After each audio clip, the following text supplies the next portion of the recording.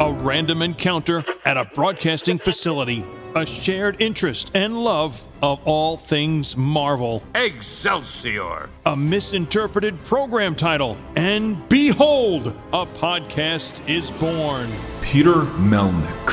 Podcaster and comic book enthusiast. And Eddie Wilson! Upstate New York radio announcer, still with an inordinate amount of catching up to do. Peter, what are you doing? Eddie! Here we go with a new episode of The Marvelists. Welcome, everyone, to The Marvelists, the Marvel Universe podcast, Deconstructing WandaVision. Episode number 8, I think? Well, no, it is 8. But before we get into the usual rigmarole of today's episode and deconstructing WandaVision, oh God. Anyway, before we do all that and introduce our very special guest co-host for this episode, I want to tell you all at home how you can get hold of us on them thar social medias. Facebook, Twitter, Instagram, at The Marvelists. You can find us individually on social media. Myself, at Peter Melnick on Instagram and Twitter. And there's only one place in the whole worldwide interwebs where you can find Eddie Wilson, and it's on Instagram at Eddie9193. You can also find the show on a wide variety of streaming platforms. Just be sure to Google The Marvelists, and you'll find all of the different places, including iTunes, where when you go on iTunes, rate, review, subscribe, and share. Also, go support the show on Patreon at patreon.com/themarvelists. Throw some bucks our way for as little as $3 a month to as high as, well, name it, and we'll go from there. But you support the show, and you get a bonus show on our monthly feed. There we go. I'm like spazzing out a little bit, but I digress. On Patreon, there we go.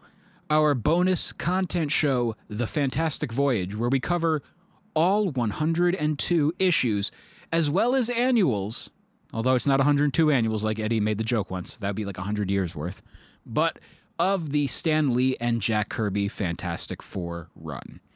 And finally, go on belowthecollar.com/themarvelists and check out our t-shirt store featuring our only design at this time, but we're going to be adding some more in the very near future. Our Dad Joke Immune t-shirt featuring my favorite 5-star review of this show on iTunes on a t-shirt. Joining us on today's program discussing WandaVision number 8 is Jeremy Rudick. Jeremy, as we record it is evening. Good evening. Hello, how are you? Pretty good. So, this episode, I had to go through a second watch of this because I didn't quite get it during the the first viewing. You know, the second half of the episode, I'm just like, wait, what? Mm-hmm. So, rewatched it this morning. Really enjoyed what I saw, and I got a lot of questions. I know you have questions as well. You have strong thoughts about this episode. You have a bit of a, you had sent me a text that you had sent to a friend as well about this episode, which reminded me of my thoughts on, I believe, episode number 4, the one that was the first non-sitcom episode. Mm-hmm. Yours matched that for me. Okay. Yeah, I definitely wouldn't say that I disliked it because every episode of this show has been an absolute banger. And I mean, one thing I'll say for sure is that the performances alone have just been, from an acting standpoint, phenomenal. From both Kathryn Hahn and Elizabeth Olsen, they have just both completely knocked it out of the park, and especially Kathryn Hahn in a way that, I mean, I personally haven't seen her act like this before. I think I've only seen her in Parks and Rec, so this is amazing performance work. Yeah, there's just something about her performance throughout this series, especially, you know, no matter how small her performance was on the show in the beginning to just, you know, full-blown, once it was the Agatha all along moment, which, by the way, that went viral. That is the bop of 2021, by the way. My TikTok is obsessed with that song. I get that song in a TikTok like every third one. It's amazing how that blew up. And by the way, this is, I think, the moment Disney realized print on demand is a great thing, because if you go on the Marvel Facebook page, and I think Disney in general on Facebook and on social media, they're selling Agatha All Along merchandise out the wazoo. Like, they are more prepared for this than they were Baby Yoda. They know what they're doing. They know when they have a banger on their hands. Oh, yeah. And it's very much one of those instances where I could not believe how catchy of a song. And I realize this is more of an episode 7 discussion, but the impact of that song a week later and we're still talking about it, that's kind of a sign of first off, a great earworm, an absolutely great earworm. Absolutely. And you don't really get a lot of songs from Marvel. Like unless you're going to make a playlist out of Mr. Blue Sky, you're not going to get like songs about Marvel. So this is cool to have. Yeah, just original. And it's very much one of those moments where I'm excited to see what this could mean because, the general impression for this show is it's a one and done. There's not going to be a WandaVision season 2. Right. We're going to have Doctor Strange 2 is going to be our sequel. Do you think so? I could see that's a very interesting take for that. I could see that definitely. They keep saying that there's going to be some sort of big actor reveal. And honestly, that has been consuming my theory brain. And I keep coming back to Benedict Cumberbatch being the big reveal. But they've acted before. We'll see. What was that? They have acted together. Yeah, they have. You mean Paul Bettany and Doctor Strange? Have they been on screen together, though? I mean, not on screen together per se, but like, have they like acted together? I know they were both in Endgame or Infinity War, but were they ever acting together? So it made me realize they've been in the same movie together, but not on screen together because Vision was a part of the Wakanda team, whereas Doctor Strange was a part of Random Space Planet team. Yeah, so those actors may never have actually like worked together in the same room. Now, you mention the whole theory of who he might be acting alongside, and on Reddit, the discussion of it in the r/WandaVision subreddit, one Reddit theory is Bettany has been saying he's going to be acting alongside an actor he's always wanted to work with. Right. Now, is it himself? That might explain the Parent Trap reference, although that could be referring to Billy and Tommy. And I say this because we're getting the quote-unquote White Vision, which, by the way, holy crap, I did not expect to see that comic reference in the show. But also, we're seeing Wanda's Vision, which also could be a play on the show's name, WandaVision, going against the one which is the remnant of it's Hayward's Vision. Right. And by the way, once again, I believe it's a reference to the Scarlet Witch and Vision miniseries from 1985, I want to say, the 12-issue one, where we see Wanda go up to the dissected Vision or the deconstructed Vision. And oh boy, like the comic version is very dark to see where it's, just nothing but wires and like the little robotic eyes. This was just as bad. This was really gross. And I have a problem with, like, I can't watch a lot of gore when it's a person, and robot stuff doesn't really bother me, but even parts of me were unsettled by, like, it was just, and the face, I think, is what really did it for me, was the head. I would say, and it's funny that you use the word gross to describe this. That's a perfect descriptor for this, although, it's a sign of how strongly connected we are to these Marvel characters. Right, and Hayward would have no connection to him, so he doesn't care. And for you to say, though, gross, to describe essentially a robot that talks with ones and zeros. Yeah. That's the power of how these characters are written and the actors' portrayals. Absolutely. Where you see that, and you're just like, ugh. Well, I love that. When Infinity War came out, the memes all over the place were like, oh, why doesn't Wanda just put him in a bag of rice? And, like, it's funny because he's a robot, he's not real, but you really do care about him. Oh, that's great. I never thought about that. Like, there were so many jokes about how she's falling in love with, like, a USB drive. And, like, it's funny, but, like, when you get down to it, it really is impressive how they've made you care about Vision. Exactly. And, again, I always go back to Into the Spider-Verse, where it's an animated movie, but we got emotion and a connection with a bunch of ones and zeros on the screen. So now, let's drift away back to the beginning of the episode, but we will be talking more about that ending, especially with what I think, and friend of the show, or common friend of the show, Jeremy Bagley has to say in regards to the relationship with Hayward and Vision. Okay. But the opener, that scene with Agatha during the Salem witch trial, first off, that is such a great scene. It leads, you have so much backstory within a matter of seconds. Like, you just can tell 1,000 different stories through that visual of her during this time period. Honestly, the second they opened up on the word Salem, I looked to my partner and I was like, oh, this is going to be interesting. Yeah. And, her line of, I can be good. Oof. Just, right off the bat, you have so much. And the thing is this, I cannot recommend enough comic artist / Deadpool co-creator Rob Liefeld's podcast or Observations, because recently he's been doing primers about a lot of these characters. Like, he's obsessed with the show WandaVision. So he's like, well, I'm a diehard comic head. Let's talk about Agatha Harkness and who she is and what this means. And he did an entire episode talking about the history of the character and the importance of her. So there is a lot of baggage with that character, because Agatha Harkness can be good. She absolutely can be a good character. And her actions right now, while flawed, might just be Wanda doing her own thing in this little sub-universe, Yeah, we have yet to see Agatha do anything quote-unquote evil. I mean, she killed Sparky, so, screw her. But... well, she is good to animals with Senor Scratchy, although... Senor Scratchy, I think she's nice to that animal because that's her son. I think Scratch. so, too. I've seen that, and I agree with that one. That one makes the most sense to me. Like, that's it. Yeah, absolutely. And it's funny because her character, I think, is the negativity is being painted through Wanda. Because she's Wanda's antagonist. Yeah. But that doesn't necessarily make her an antagonist. She's the antagonist to our protagonist. Are we going to go with the Wreck-'em Ralph of Zangief going, just because you're a bad guy doesn't make you a bad guy.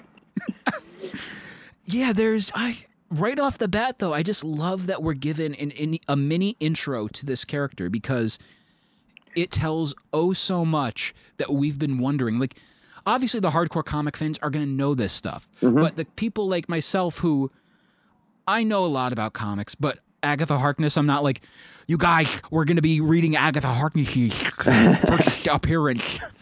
So there's just something about, I love how they can easily explain these characters to us in a matter of seconds, Absolutely. And the way that Marvel retells stories, too, they're so good at taking comic material that people are so familiar with. And even if you do know the comics verbatim, you're still going to get a story that you didn't see coming. Exactly. And, speaking of what, you didn't see that coming. You did not see that coming? We have fake Pietro, or Fietro, or as I call him, PH-Fo. PH-Fo is pretty good. I'm really proud of that one, so thank you. So, in regards to this character, first off, we have a little scene where Wanda is talking to Agatha Harkness. And by the way, every single time I say Agatha, I want to say Agatha Christie, and I can't do that.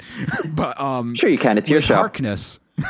Well, yeah. But with Harkness, there's that line where she's talking about how obviously we couldn't, get your brother because he's on another continent full of holes. Which, by the way, I love that. I love how Catherine Hahn just emotes so strongly with her face of the, that, I love that. She's such a good face actress. I was in the song Agatha All Along. One of my favorite things is when she just does little lip things, like when she sucks her lip in the car, but it's like a funny coy. It's like a mixture of so many. She's so good at face acting is what I'm trying to say. She reminds me a lot of Lucille Ball. As growing up as a kid, I watched a lot of I Love Lucy. So to see her do a lot of the stuff she does, she has a lot of range for, someone who's been pegged, quote unquote, as a comedic actress. Right. She's intense. And she right now, the way her character is, I love to hate her. She is very fun to watch. And even though she's the bad guy, I don't want to see her die. I don't want to see her die. I'd like to see her come back in some capacity, or at least stick around, or have, I don't know, a redemption, something. I'm not done with her yet. What do you think is going to be the thing with her? Oh gosh, so many things I see floating around. And as somebody who only has some knowledge of the comics, the thing that would make the most sense to me, I saw something about her wanting this maybe sacrifice the kids for Mephisto, or it's so tricky with her, because if now that we've got the reveal that she didn't create the reality herself and she doesn't have that much to do with it, I almost feel like she's going to be a sub-villain in Doctor Strange 2. That would be interesting, because again, in these COVID times of how these movies are being filmed, there are a lot of actors and actresses that we aren't aware of being involved. That's why, like, the closed sets, this is going to be cool when we have the upcoming Spider-Man movies. Absolutely. We're not going to know who's in it. We didn't know we knew Evan Peters because of, like, I think they purposely told us or purposely leaked it, but even that, we knew nothing. Yeah. I love the, as crappy as these times are, it's such a bounty in regards to the element of surprise with these movies. Absolutely, because you can get the whole thing filmed. I mean, WandaVision, I can only imagine, took a very short amount of time to get done. I know, like, Ms. Marvel is pretty much done, which, by the way, that's going to be one of those, like, how are they going to pull that off in regards to, you know, like, production schedules? Because you really can't do large crowd scenes anymore. Mm-hmm. So I digress at that point, but again, there's I do hope that we get more Catherine Hahn, because I really don't want to see something happen with that, because as much as I love Marvel, they are very, very guilty of getting rid of a character once they're done. Like, they did not realize how big of an impact Killmonger had on people. Killmonger is a death that I really wish they didn't go through with. I've said this before, and I'll say it again. One of my favorite aspects of Homecoming is that they didn't kill Vulture. Vulture was so damn good. Good Lord. He was really good. And it's not that they're opposed to killing their big name actor villains, but just keeping him in the playhouse was such a good idea. One thing is, do you think that it was Sony's decision to keep Vulture? In my heart of hearts, I'd like to believe that Marvel is just getting better. Yeah. But it probably was a Sony decision.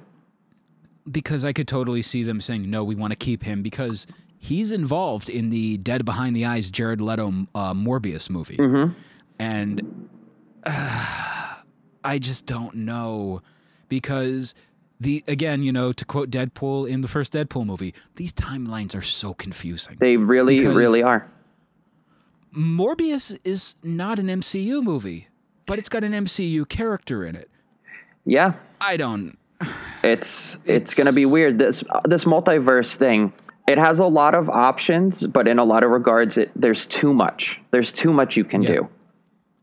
Well, one of my biggest complaints, and this is a little mini tangent, before we get in, you know, going back to the episode at hand, I think the whole multiverse aspect could be a very big problem, because right now, Marvel is throwing as much stuff as humanly possible because of rumor and innuendo in regards to Spider-Man No Way Home. Mm-hmm. You know, there was the announcement, like, first off, I do love how they're marketing this right now in regards to announcements, because we had 3 different titles for a movie, and it's indicative of 3 different Spider-Mans. You know, you have the first logo that was the green logo, which, by the way, was, you know, some people believe the green represents Green Goblin. Mm-hmm. The next logo was the logo featuring the color of 2 villains from the Andrew Garfield run, gray for the Rhino and neon blue for Shocker, or for Electro. And then there was the pink or the pinkish red and yellow, which some people were like, that doesn't even make sense. I'm like, yeah, it does. Shocker. Yeah. Shocker was in Homecoming. So, you know, good old quilt face. There's that. But like I said, I feel like we're building up to this movie, just one movie, and everything's getting thrown into it. It feels like. Mm-hmm.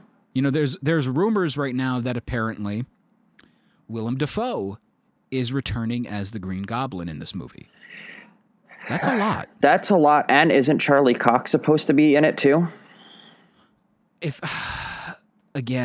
they are throwing Charlie Cox in there, I'm down with it. I love his Daredevil. Absolutely. I don't want to see that, you know, I love every single show in the Netflix, you know, canon. And by the way, I'm even saying I did in fact love Iron Fist because it was cheese, but I loved it. It was like, there's just something about it. Although that hallway fight in the first season is one of the most badass ones, and I don't care what anyone says. That was one of the coolest scenes. But again, I digress.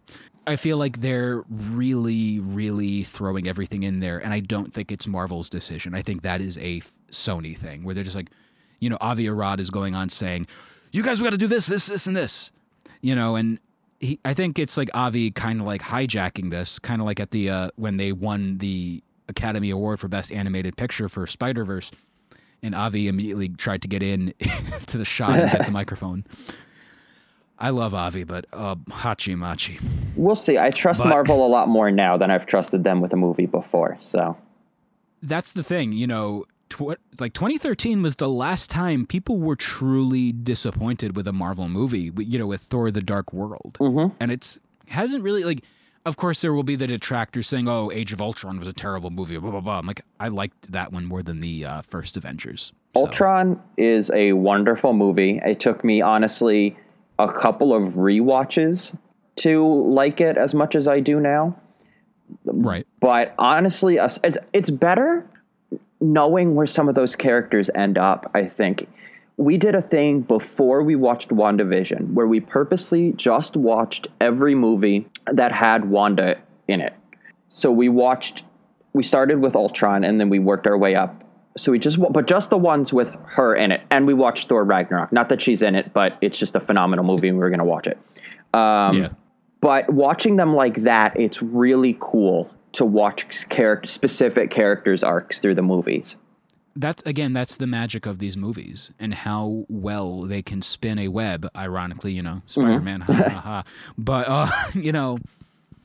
I'm also excited for the element that, we get to see Tom Holland and Andrew Garfield react to Spider-Man, Tugboat Toby, where the spider, the webbing comes out of his wrist. I'm so excited to see them look disgusted. It'll be funny. It'll be cool. So now back to WandaVision, episode number 8. Another thing about this episode is the sitcoms as the coping mechanism, due to the passing of Pietro, due to watching her parents die. And actually, let's really quick, one more rewind. Pietro, the faux Pietro. How does that make you feel that apparently that isn't a multiverse version of the character? That's just, an imagination. I'm not convinced that it's necessarily not a multiverse egg. I am upset that it is not Pietro. I really wish. I've liked that character since Ultron and only in Ultron, and I've always wanted him to come back in some capacity. And so I really was excited that he was in WandaVision, and it's still cool what they're doing with him. And like I said, I do trust Marvel, and whatever story they want to tell us is the story that they want to tell us. So if that story doesn't include bringing what we know Pietro from Ultron to be back, then so be it. As much as I would personally really like that, and I'm a little disappointed that's not what they're doing with it. I still think that we have a really good chance that it's Evan Peters, Fox, Quicksilver. A lot of the evidence that I feel like points to it still being some form of Quicksilver is that, he used his speed powers, which I don't think that Agatha is as capable of the things that it would take to to pull that off is really impressive. Yeah. It's one thing to use him as a puppet, but to also give him memories, to give him the ability to be really fast. I think that it is still a multiverse Quicksilver.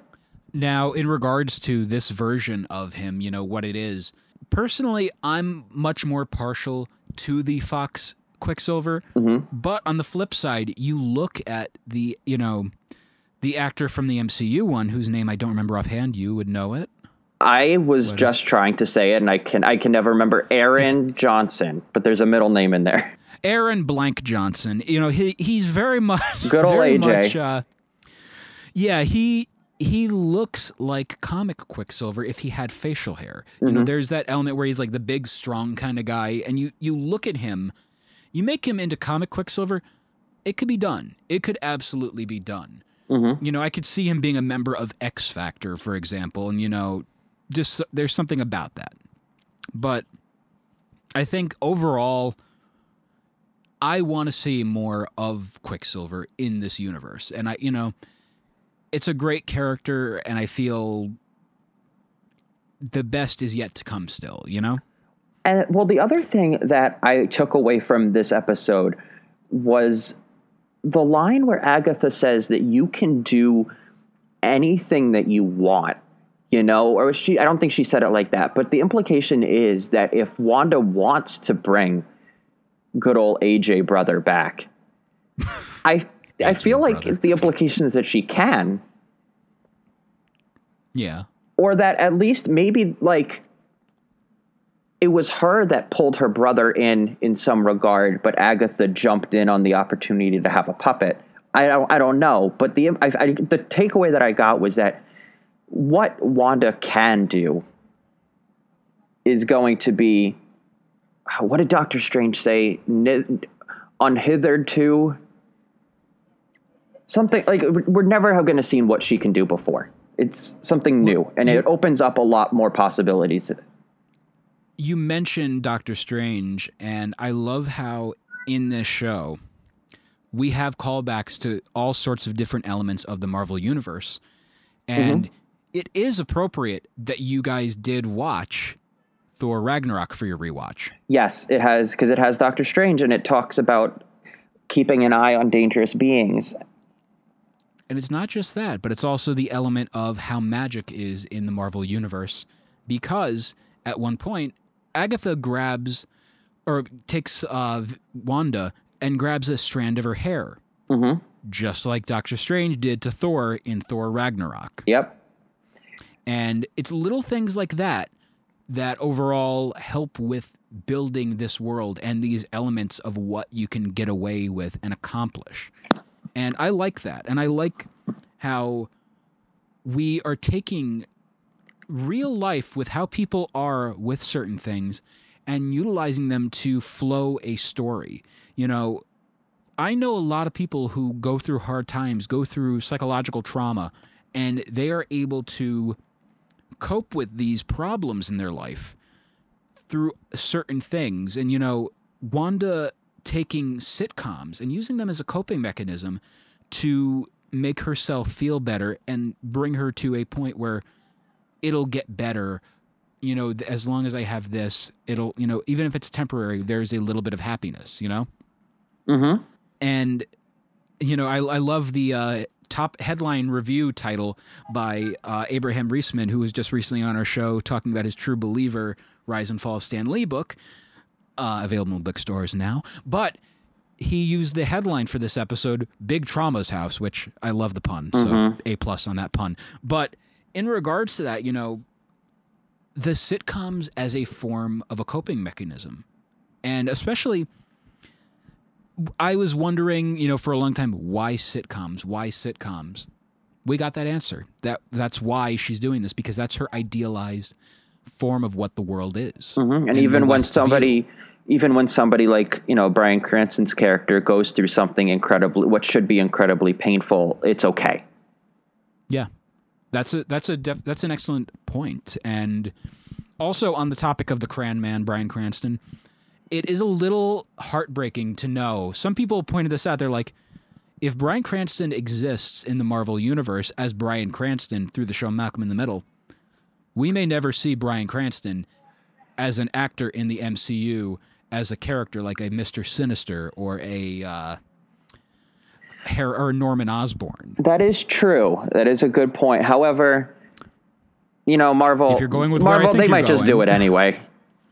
That's true, but also we do have Star Wars in the Marvel universe, and we have Star Samuel Wars does Jackson. Exist. Exactly, and we have Panda Bear, who is going to be Thor very soon. So Panda Bear Amidala, absolutely. You know, so exists. You know, they could do whatever they want. There's very much where sense and continuity can be thrown out the window, and it's perfectly fine. Yeah.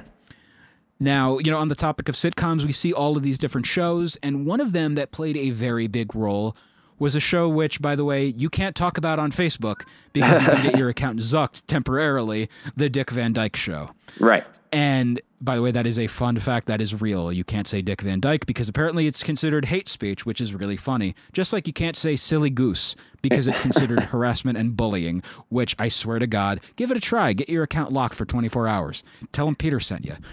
But in regards to a lot of the stuff, it's such a weird time.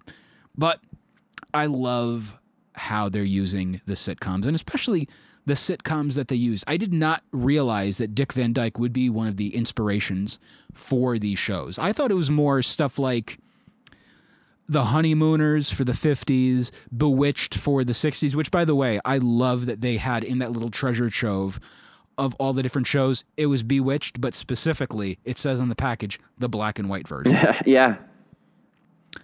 Just so much great stuff. And also, a lot of us called it Malcolm in the Middle. I love that Malcolm in the Middle was one of the shows for inspiration. Although, they don't need, a DVD copy of The Office because they got the Peacock app. But yeah, and again, also just going over to, recounting a lot of the trauma, the lingering effects of the Infinity Saga with her powers being amplified by one of the stones, the Mind Stone, which during that text you had sent me, you were like, well, I know this. The Mind Stone. I know. Mm-hmm. So. Well, that was sort of one of my issues with the episode. And again, I do want to reiterate that I don't think it was a bad episode, and I didn't dislike it. I think it was a very good episode. However, there were nuggets of things that felt very important. Even in the flashbacks, it felt like, oh, this is new information. But I felt like the episode spent a lot of its time. Granted, it was a longer episode, so they had a little bit more time to do extra stuff. But I felt like it spent a lot of time showing us things that we already knew. And while it was cool to see those things, like see Wanda's parents and see baby Wanda and Pietro, I would have much rather... The episode didn't have nearly enough Darcy. Yeah, absolutely. There's other plot points that I think that they've established. I would like to see them continue the story instead of moving backwards. And I know Agatha said the best way to move forward is back. But even in the scene where Wanda and Vision are together in the compound, I would have personally, we could infer that they bonded in the Avengers compound. We knew that without seeing it. If you wanted to show us something, why not show us the night of their first kiss? Something more substantial to their relationship, I feel like, would have been a better use of that time. Show me the first time that Wanda decided to kiss an iPod. Oh my God. What led up to that? You know what I mean? What transitioned it from we can see each other, we can understand each other, to there's actually something here beyond friendship? I'd be much more interested in seeing that than them having a very powerful conversation. I'm not going to take away from any of the really important, heavy issues that those flashbacks talked about, and seeing the trauma that Wanda went through, it almost reminded me of the scenes in Deadpool and the Wolverine movie that doesn't exist, where they're in the what's it called? It's the same company, right? Weapon X. Yeah, when they're in those labs, and it's just really dark and scary, and you're expecting there to be a room with people with test tubes and needles, and that's what it felt like. And it's cool. It's cool world building. Now, I just got to say, by the way, the Wolverine movie that doesn't exist, I highly recommend the work print edition of the Wolverine movie that doesn't exist for the unintentional hilarity of it. I will totally not get you a copy of that. That's all I'm going to say. Just all right. An FYI. All right. But I digress. I will totally not get that from you the next time I see you. All right. But in regards to a lot of, I just love how we have the scene with Wanda and Vision sitting in the Avengers compound as they're watching Malcolm in the Middle. And, Vision remarks that it can't all be sorrow. And again, I feel like this is going to reflect back on 2 weeks ago on a previous episode when we did the episode featuring one of the gentlemen from the MCU fan show. Mm-hmm. the line of it all can't be sorrow. Mm-hmm. It reminds me of the line from the movie The Crow. It can't rain all the time. Yeah. That's why we have moments of brevity in the Marvel universe. That's why whenever I hear Snyderbots go on talking about how, all Marvel is just comedy, and I know one friend, as much as I love him, who will remark that it's copy and paste over and over with the MCU. Bullshit. That is no. Each Marvel movie tackles something at its core. Maybe not each one, but the really good ones, they tackle so many different kinds of issues at its core. You know, the journey that Thor has to go through, and the journey that Rocket Raccoon, of all characters, goes through from Guardians 1 to the end of Endgame is such a powerful arc for a character to go through.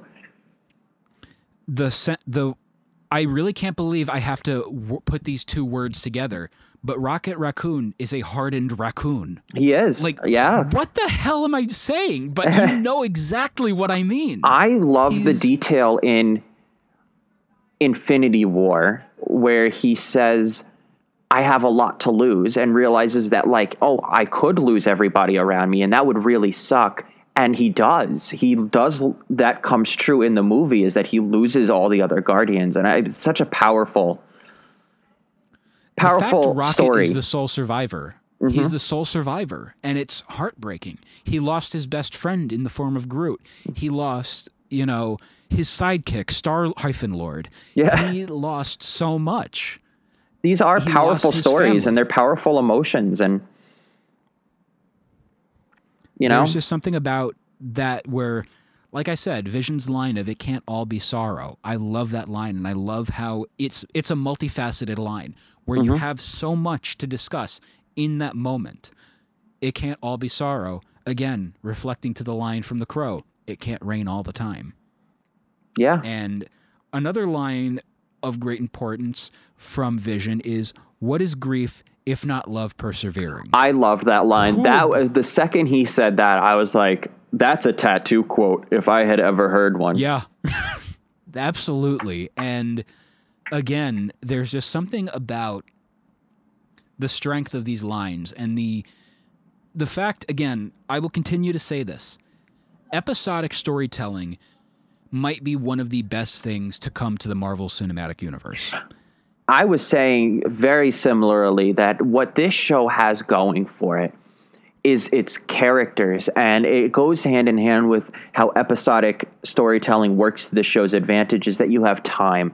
You have time to get to know these characters. They kept the cast small enough to really make us care about them. And what you're saying about episodic storytelling, I literally said to my friend the other day, I would watch an 8-episode or whatever show about almost any of these characters. If you told me that they were making a Darcy show, if you told me they were making a Jimmy Woo show, an Agatha show, a Monica show, any of these characters, I would gladly watch their own show just based on them. Well, you say that, and there was discussion in the WandaVision subreddit where, are we getting low-key pilots of all of these characters through this show? Because I feel we are going to be getting a Jimmy Woo show down the line because Agents of Atlas. Mm-hmm. That makes perfect sense. But there's the one suggestion someone made: do a Darcy and Jimmy Woo show in the style of the X-Files.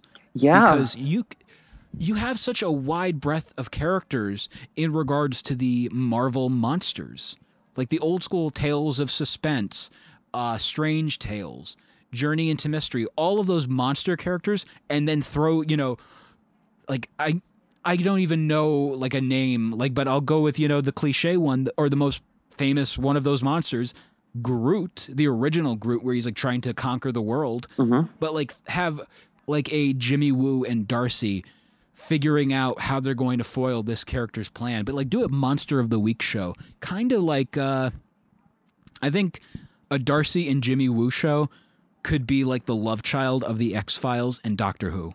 Yeah, and it would be a really cool way to introduce. It could be a more successful Agents of S.H.I.E.L.D., I feel like, like what they wanted to do with some of the shows, they have an opportunity to do now.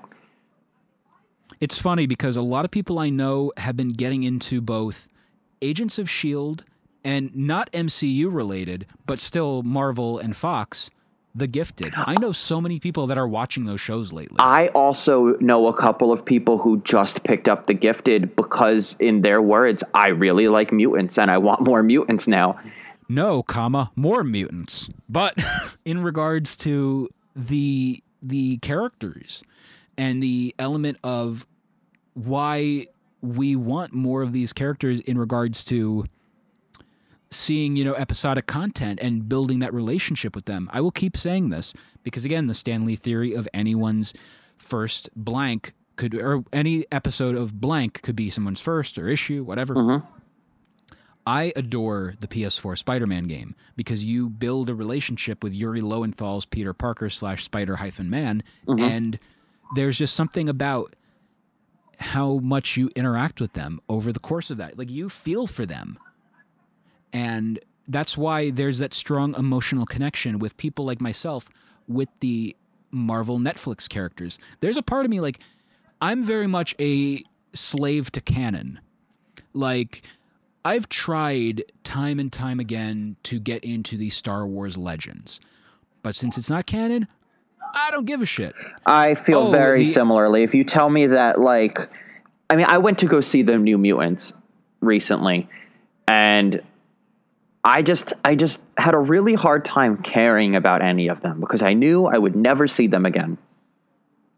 See, I'm one of those people, I really loved that movie, and I've said it in the past on the show. If you make it its own standalone kind of thing, I lovingly call it John Hughes' New Mutants. Mm-hmm. As a diehard John Hughes fan, there's just something about that movie. Plus, again, as I've said in the past, that movie got like 1.5 points higher on my rankings or rating because it featured the Replacements' "Bastards of Young" in one of the songs. So that's my review of it. But I don't know. It's just like I feel like I have not finished the Netflix Marvel stuff because I feel like it doesn't matter now. Like, yeah. I'm watching The Punisher with John Bernthal, running around, and it's like, what's the point?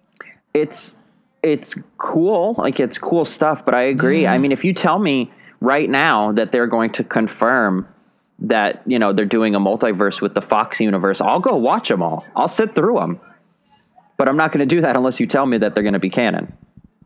And the concept of like something is no longer canon, it sucks because there are really great performances in the Netflix series.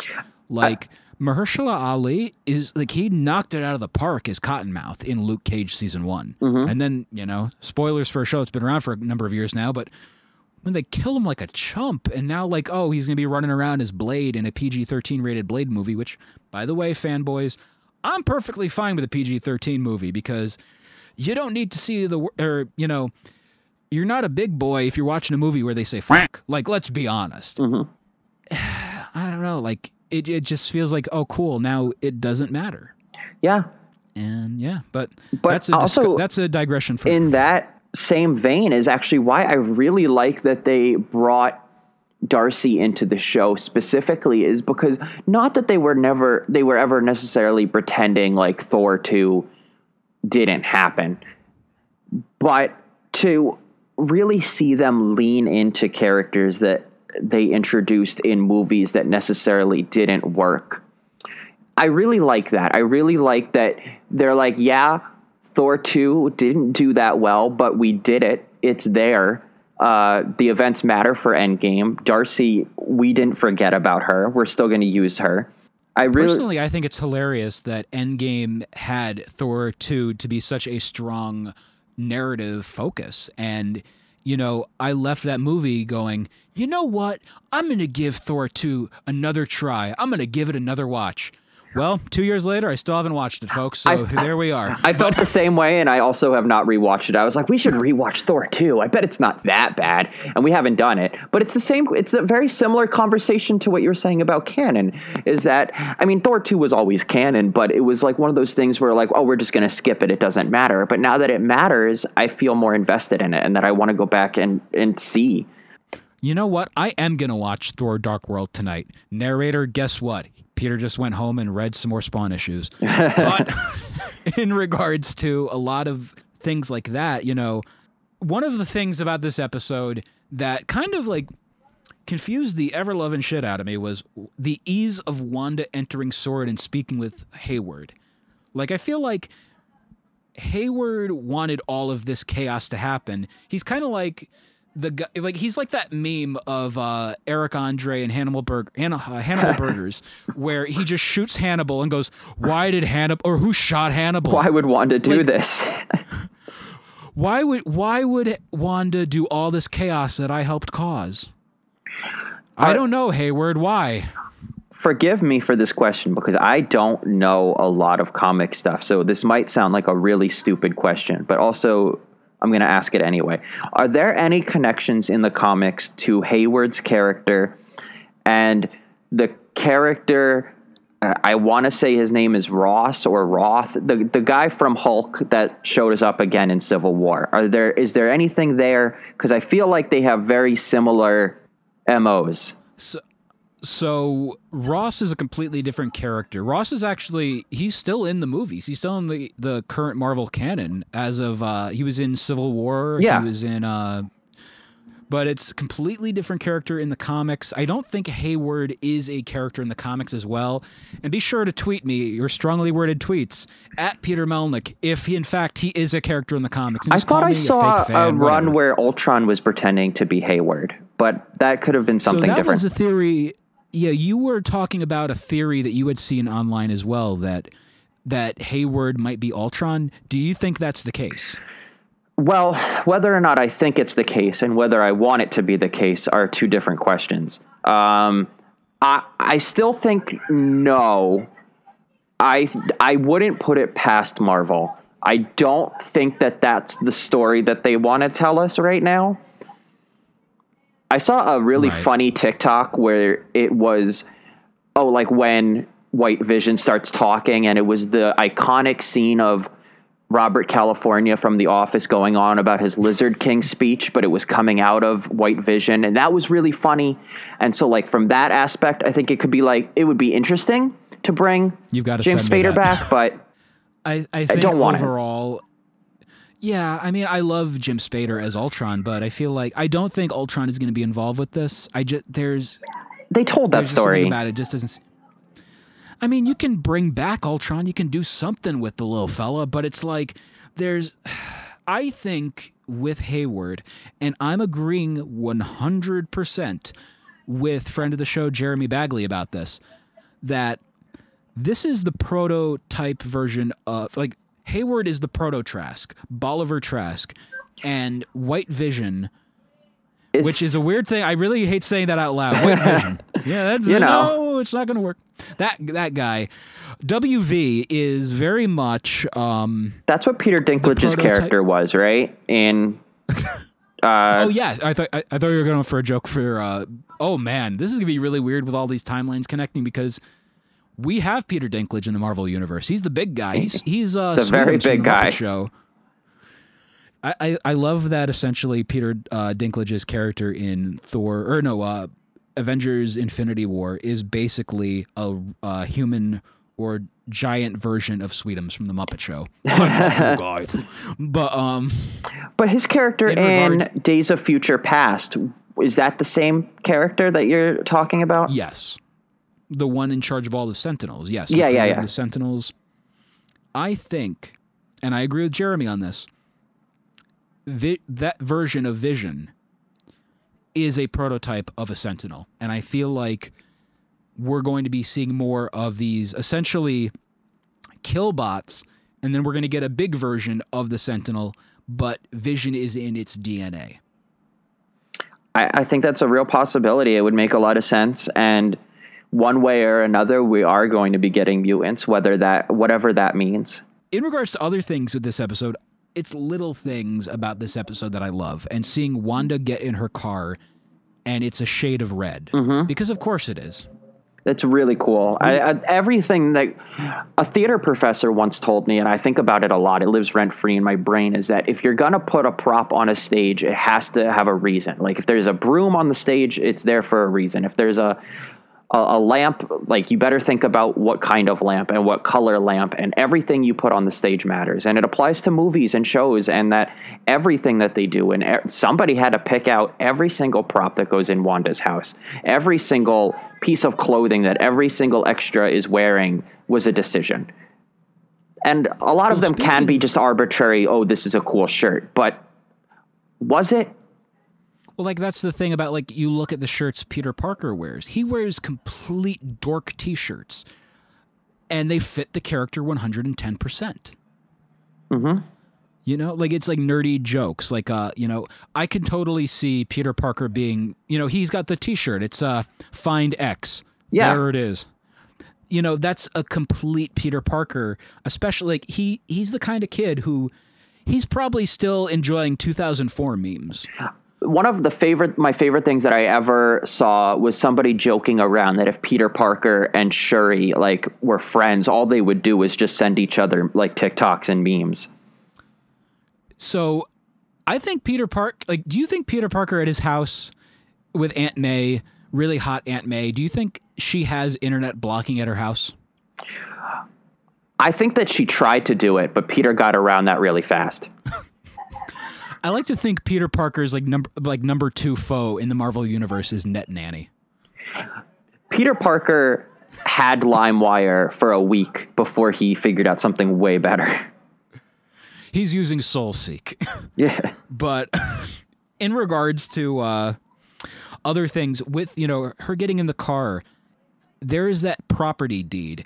And a lot of people were talking about this one on Reddit, and we both like had a conversation about it today, and I messaged you. I'm just like, am I taking crazy pills, or do these people not realize it says it's for Westview, but Westview doesn't exist? So everything in that moment, her showing that deed that Vision gave her, that's not real. Mm-hmm.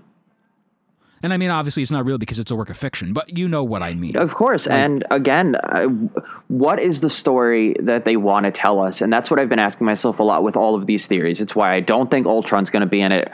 It's why, as much as I would love Pietro to come back, I understand that that's not the story that they want to tell us. And Marvel knows how to tell us a really good story. But what are they telling us? And it feels like it's building up to something huge. And everything is leading up to it. And is it going to be, it's going to be like what this means for the Marvel universe moving forward. It's going to be what she's doing for Doctor Strange 2. We know she's in it. So everything that's happening to her now is building to the next movie. And so is the story going to be that she can create anything she wants? What is that going to mean? I just think, again, this is a further proof, the example of how, you know, it's an idealized version of fiction of everything, an idealized world where, once again, for some reason, New Jersey is a perfect place to live in. Sure it is, New Jersey Tourism Board. Sure it is. But, you know, I feel like, again, with that property deed, they're putting down Westview. There's no such thing as Westview. There is an Eastview. And once again, as you know, it's not really been discussed enough, but the name of Westview comes from the fact of Westview. This is Wanda's idealized version of what the West is like to her as a Sokovian, you know, refugee, or just somebody who coming from another country, an immigrant. It's that element of, this is the dream world. This is where I want to live. You know, she doesn't want to be in a world where there's all these bombings with like Stark Industries, you know, devices, which, by the way, I love that there was that callback to the commercial with the beep, beep, beep, beep, and the I love that. I think it's also, it must have been really awkward to eventually be on a team fighting alongside Tony Stark. And Tony Stark unintentionally took so much away from her with those weapons, you know? But Tony Stark eventually did redeem himself. Hashtag I love you 3000. And I'm not talking about Andre. But let's see what else, you know, there's also that whole element of chaos magic, which makes her the Scarlet Witch. And by the way, I love how it is official now. Now she is the Scarlet Witch. Mm-hmm. We've never heard that before, even though we've all called her that. The show's never called her that, and here we are. I love that. I think the idea, though, of chaos magic, where she's doing all of this stuff, she's like, where she's at, she's supposed to be at, like, you know, level 5. She's at level 37. Mm-hmm. I love the fact, like, she's so well advanced as a, I want to say paranormal, but it's not. You know what I mean? Like, in terms of witchcraft and wizardry and all that, it's cool to see that. And I think, you know, we're off to a very, you know, we're off to a great start with the end.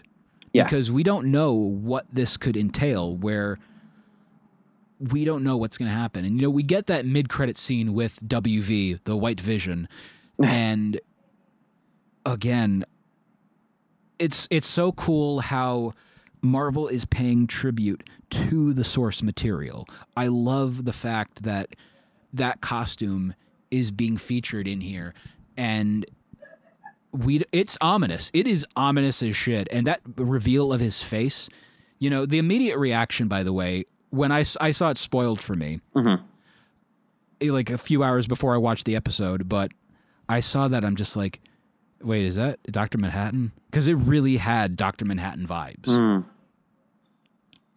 And very much so, I don't know where we're going with this, and I love that it's continually making us guess. And I feel like, you know, I know yourself and your partner, you both don't do, you know, week by week shows, but like this is, I think it's hilarious that this is the one exception, you know?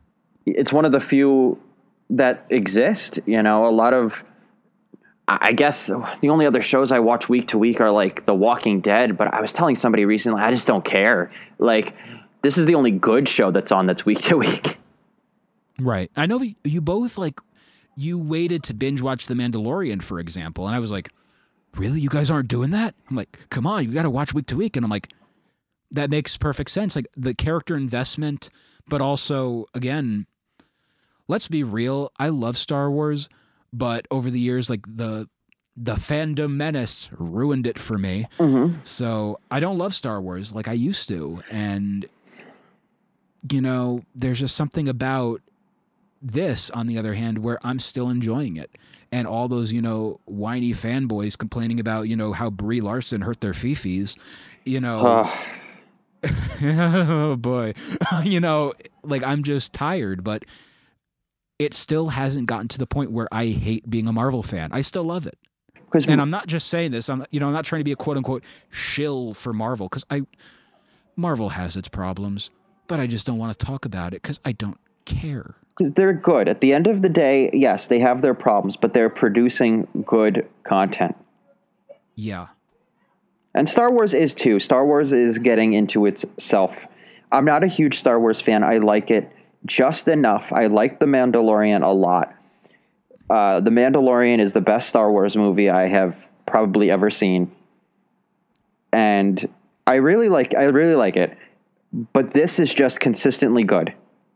As a fan of Westerns, I love The Mandalorian. Like, there's just something magical about it. And I feel like, you know, I wish he was still alive to do. I think he's not still alive. But if he is, Marvel or not Marvel, but Disney get in touch with him. But like, The Mandalorian is like the like, it's Sergio Leone doing a space Western, space spaghetti Western. Yeah. Although I could only imagine what that spaghetti looks like.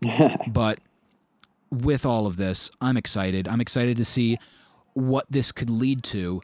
And I also like how a lot of these shows are interconnecting with certain movies. Like, this is not going to connect to Falcon and Winter Soldier. Falcon and Winter Soldier, on the other hand, is going to connect with Black Widow. Like, I can see, because they're more the combat parts. Whereas this is, you know, very much it's not street level, but it's like wizardry and, you know, witchcraft, and how that'll tie to Doctor Strange and somehow magically tie into Spider-Verse. Loki is going to tie into Thor 4. I'm really excited for Loki. Do you think it is? Because I feel like Loki is more going to tie into Multiverse of Madness. I think that those are going to tie into each other. And I saw this thing where somebody was saying that what was going to happen was that via Doctor Strange, Loki was going to come into Thor 4. So I really do think it's all telling one giant story. I think it's wild, by the way, that I thought WandaVision was going to end, and then the next week we'd get Falcon and Winter Soldier. Nope, Chuck Testa, we're getting 1 week of nothing. And it's going to be the worst week of my life. I'm thinking about it. Well, it's a good palate cleanser because it's also like, evidently then, how much is this ending for WandaVision going to mess us up or leave us like questioning everything? Because we're getting a week of nothing. Well, they certainly set the bar. Yeah. And it's dawning on me, by the way, Loki's not until June 11th. Mm-hmm. So we got 6 weeks of Falcon and Winter Soldier, and then there's a few weeks of nothing. So I'm guessing then that's going to be, they're banking on theaters reopening because you're in the New York City area. You're going to be getting theaters reopening next month as of this recording. So, 25% capacity. Shout out to Papa Cuomo, I guess, maybe, with his... Hesitantly. With his nipple piercings. Yeah, but I digress. In regards to that, I feel like it's going to be 4 weeks of Marvel and Disney banking on people seeing Black Widow in theaters. Yes. So that's why it's nothing new for 4 or 5 weeks. Then you can go see Loki. Mm-hmm. So who knows what'll happen. But in the meantime, Jeremy, thank you so much for doing the show. This has been long overdue. Yes, thank you for having me. I had a lot of fun. Blast. Now, before we go, how can people get a hold of you on social media? Plug as much as you want. My main social that I really am the most consistent with is my Instagram. You can check me out there at _Jer, Jer _necessities. It's the bare necessities, but with my name. So check me out there, the Jer necessities. That's really where you can get a hold of me the best. Thank you so much for having me, Peter. Absolutely. And yeah, once again, for the Marvelists, I'm Peter Melnick. And I'm Jeremy Rudick. Excelsior!